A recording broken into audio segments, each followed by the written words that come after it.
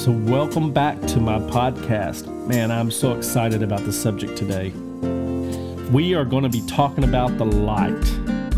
Now, I kind of really get into some science stuff, but there are two subjects that always amaze me, scientifically speaking. I have read a lot and studied a lot about time, the concepts of time. But another one that just draws my attention is light. So we're going to talk about light. We're going to talk about spiritual light. Of course, we'll be comparing it to some things about natural light. But we're going to talk about spiritual light today. Welcome to my podcast. My name is Tim Atterbury. I'm a missionary to Honduras, but right now I'm still in the United States while I'm recording this podcast. Excited about being there, which makes me wonder because it seems like in other countries, I've visited Europe, and they're so logical there. Like United States, we're so caught up in the logic of things, the science side of things, really. And that's all great, but it can really pull us away from spiritual aspects. I noticed in Honduras, there's a little more of a spiritual side to people, a little more tradition, customs, and things that feel a little more on the, I mean, sometimes it's not, it's superstitious maybe, but we all have our superstitions. And the cultures, different cultures, there are more superstitions, but there's also more openness to spiritual things. And that's where I'm at with this, because sometimes my experience with Christians in the United States, we tend, especially we're not real Pentecostals. Now, Pentecostals might be an exception in some ways, but we tend not to want to leave that logical side to just dive into spiritual things. A lot of the Pentecostal church likes, miracles, signs, wonders, get criticized sometimes by others because they're chasing all these things, but gifts of the Spirit, want to know more about that. But let's just be honest. I mean, we all have our opinions differently, and we have our experiences that are different. But one thing is true, to escape this logical side of ourselves, this very human side of ourselves, this fallen human side of ourselves, is difficult because we are spiritual creatures first. We are, you are, I am a spiritual creature. And this has to mean something. And when we're talking about giving our lives to Christ, when we talk about faith in God, when we talk about being born again, we're talking about spiritual illumination. We're talking about a renovation of our minds. We're talking about acting and being different because of something that's touched our lives. A creator God who came in the form of a man and died for us. So come on, that's spiritual. And it's hard for us. We have a hard time with that sometimes because we don't think every day in that spiritual way. As a matter of fact, things that look like Eastern religion sometimes, kind of like, if I use the term meditation, some people are like, what do you mean you're meditating? I meditated for 2 hours on Christ. What is that? Or if you mention self-help, oh, no, that's not godly. Well, that Paul says, renovate your mind. You renew your mind. There is something we have to do. So we have kind of pushed away from it so far that we don't even want to be part of something that's true and biblical. I mean, it's not quasi-science or pseudoscience. It's spiritual living that we do as Christians. It's a spiritual thing. And the ideas that come to help us spiritually speaking seem kind of mystical or out there sometimes. I mean, think about this. Let's just be real. The New Testament believers were Christians. They were like us. Now, I'm not saying everything is exactly the same for us. I mean, we've got special callings. They had special callings, so it'll be different. But think about this. The writers that are trying to give us a clue on how we're supposed to live spiritually, instructions on living spiritual. Paul, the Apostle Paul, saw a light and a voice came out of it. Peter, an angel, pulled him out of a prison and threw him into the street before he even realized what was happening. He was still half asleep. And an angel escorted him out of the prison, hit him on the side, woke him up. I mean, think about it. If that happened to you, how life-changing that would be. James, who speaks of God as the Father of lights. And look, in him there is no shadow of turning. In other words, it's so bright all around us that you don't even see a shadow move. There's no shadow move whenever the light is there all around us. That's an amazing verse. But John, I'm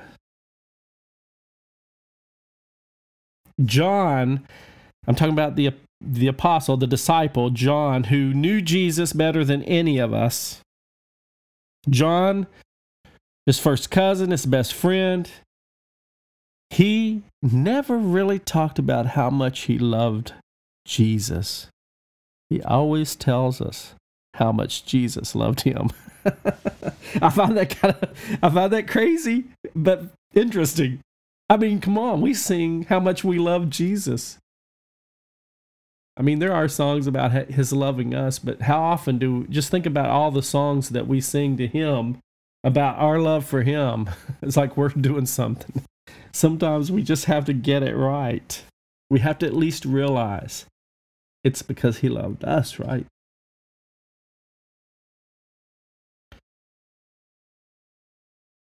There's a verse in Ephesians that says that we are light and were once darkness. Did you know that?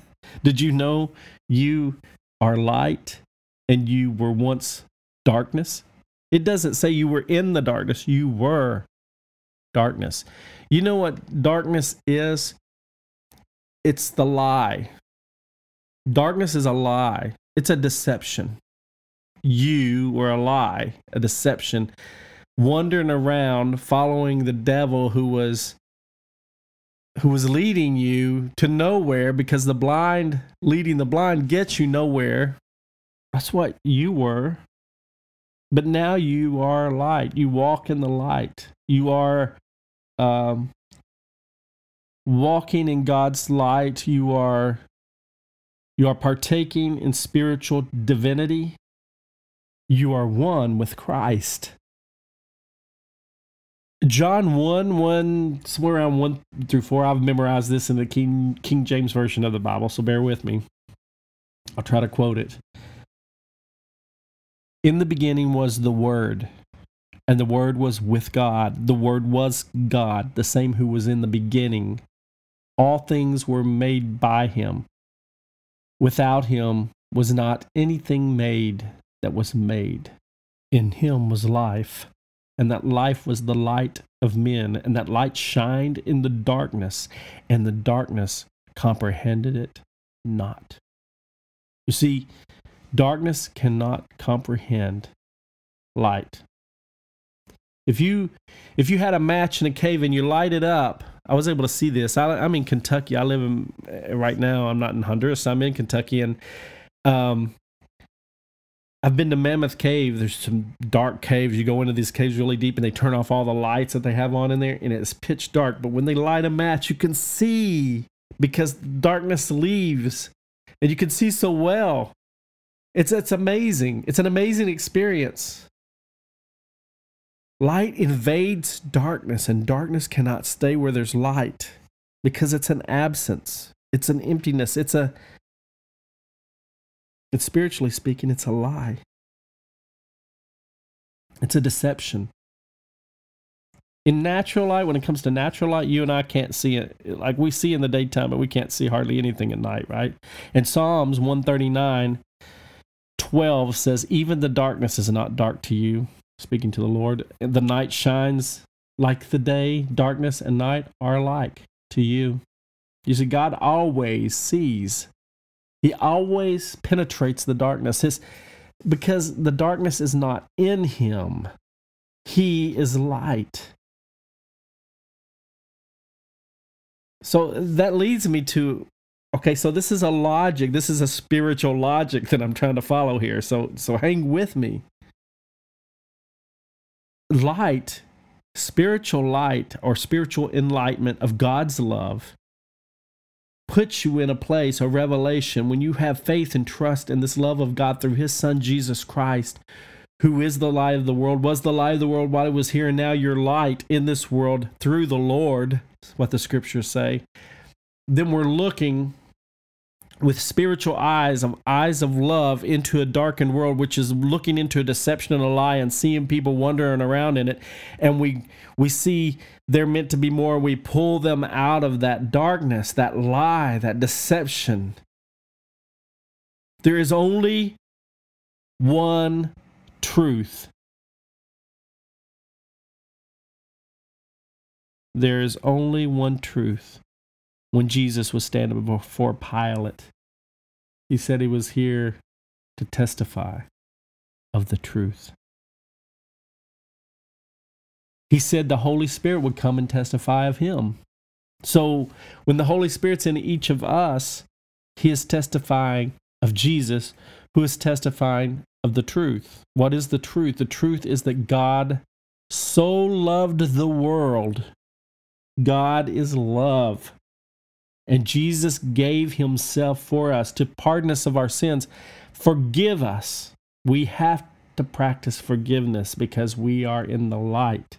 And you cannot be in the light and not be practicing forgiveness. You see, it's when we don't trust and we don't live in that faith in what God is doing in our lives that we wander into the darkness and we wander into the lie and the deception and then the disobedience.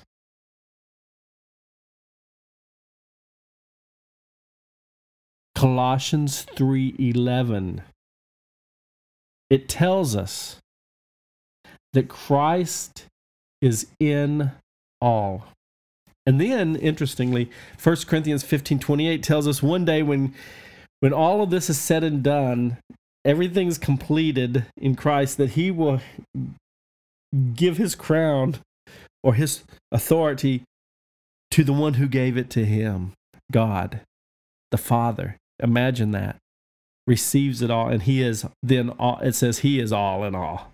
You see, God is sovereign. His sovereignty means that he is responsible for everything that has ever happened, ever existed, ever will happen, ever will exist. He holds himself accountable and is responsible for it and is out to fix it. And he will fix it. And he has already reconciled the world to himself through Christ. But there's some completion that's taken place, and you'll see Christ fulfilled the law through love, and you will also see in the scriptures that part of our role is to fulfill the love. So he is doing it through us as well. But it's all done through love. Love is that light that shines in the darkness. Love. So God is love and cannot be held to boundaries of time or space.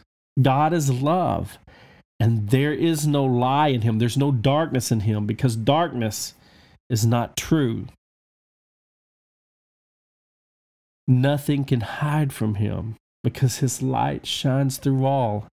When his light shines on us, we see our own shadow, not anything from him.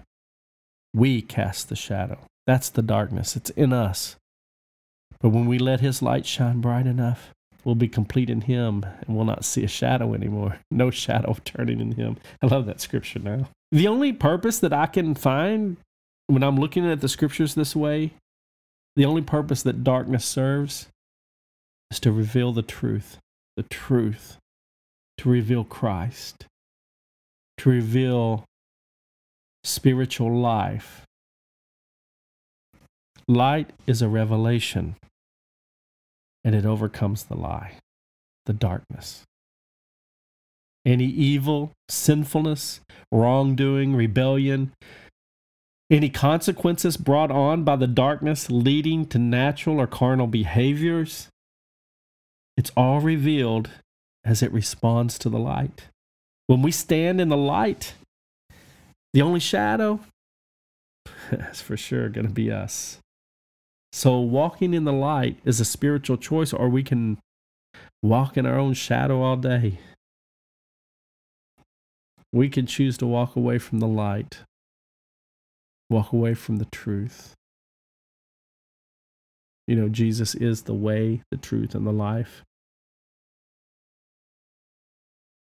If we walk away from that light, it'll just expose true darkness in us that's ugly and never has been good. You know, it's interesting that in Genesis chapter 1, verse 4, it says, God saw the light and it was good. And he separated that light from the darkness. He never said the darkness is good. I'm just saying. So it's not good for you either. It's not good for you to walk in a lie. Just think for a minute. Anything that's not motivated by love is being motivated by some form of deception. It's kind of hard to comprehend, isn't it? As darkness can't comprehend light. I mean, even the things we do day in, day out, and we even feel good in our conscience. You know, sometimes we feel good in our conscience about doing it, but then is it really what we're supposed to be doing, what we know the Bible says? We say, well, you know, it doesn't bother me when I do it. I'm okay with it. Maybe, and I'm not saying that it may be a bad interpretation of scriptures, or maybe there is more light. Maybe somebody's weak in faith. I don't know, but listen to this scripture here. It's in 1 John chapter 3, verse 19. It says, this is how we know we belong to the truth, and we'll convince our conscience in his presence. Even if our conscience condemns us, wow. God is greater than our conscience, and he knows all things. Dear friends, if our conscience doesn't condemn us, we have confidence before God and can receive whatever we ask from him because we keep his commands and do what is pleasing in his sight. And now this is his command, that we believe in the name of the Son, Jesus Christ, and love one another as he commanded us. The one who keeps his commands remains in him, and he in him. And the way we know that he remains in us is from the Spirit he has given us. So friend, don't be fooled. Don't be fooled by your conscience or what others say or do. Walk in the light. Walk in the light. There's no fear in the light. The love of God casts out fear. The perfect love of God casts out fear. And we embrace that perfect light, and we walk in the love of Christ, we'll begin to detach from fear. As this detachment takes place, we will find ourselves changed in the presence of God. We will see opportunity for light to do its perfect work, and we'll see the light, the love of God, changing our lives and changing lives around us. We'll no longer be influenced by darkness and a lie and a deception that says Jesus didn't die for our sins, that Jesus didn't take the sin away from the world. We'll live in a true love that lets us know that freely we have received and freely we'll give out this love and this life, and we'll see the prisoners be set free. We'll see the condemned delivered. Wow. It is the work of the love of God in our lives through us to this world around us. There is nothing more powerful. And if you really want faith to work in your life, we have to understand something that I always say. Somewhere in my podcast, usually at the end, I'll say this, that faith works through love. So put your faith in the grace of God, friend. Let it happen. Let the light shine and change the world. Let it reveal the darkness. The darkness will be overcome by the light. The revelation will come. It will change the people around you that see it. And they'll begin to come. And they'll begin to come and they'll receive Christ. They'll accept the truth. Wow. Walk in the light. Walk in the light, friend. That's all I can say. Walk in the light. Let it reveal everything. Let it guide you to all truth.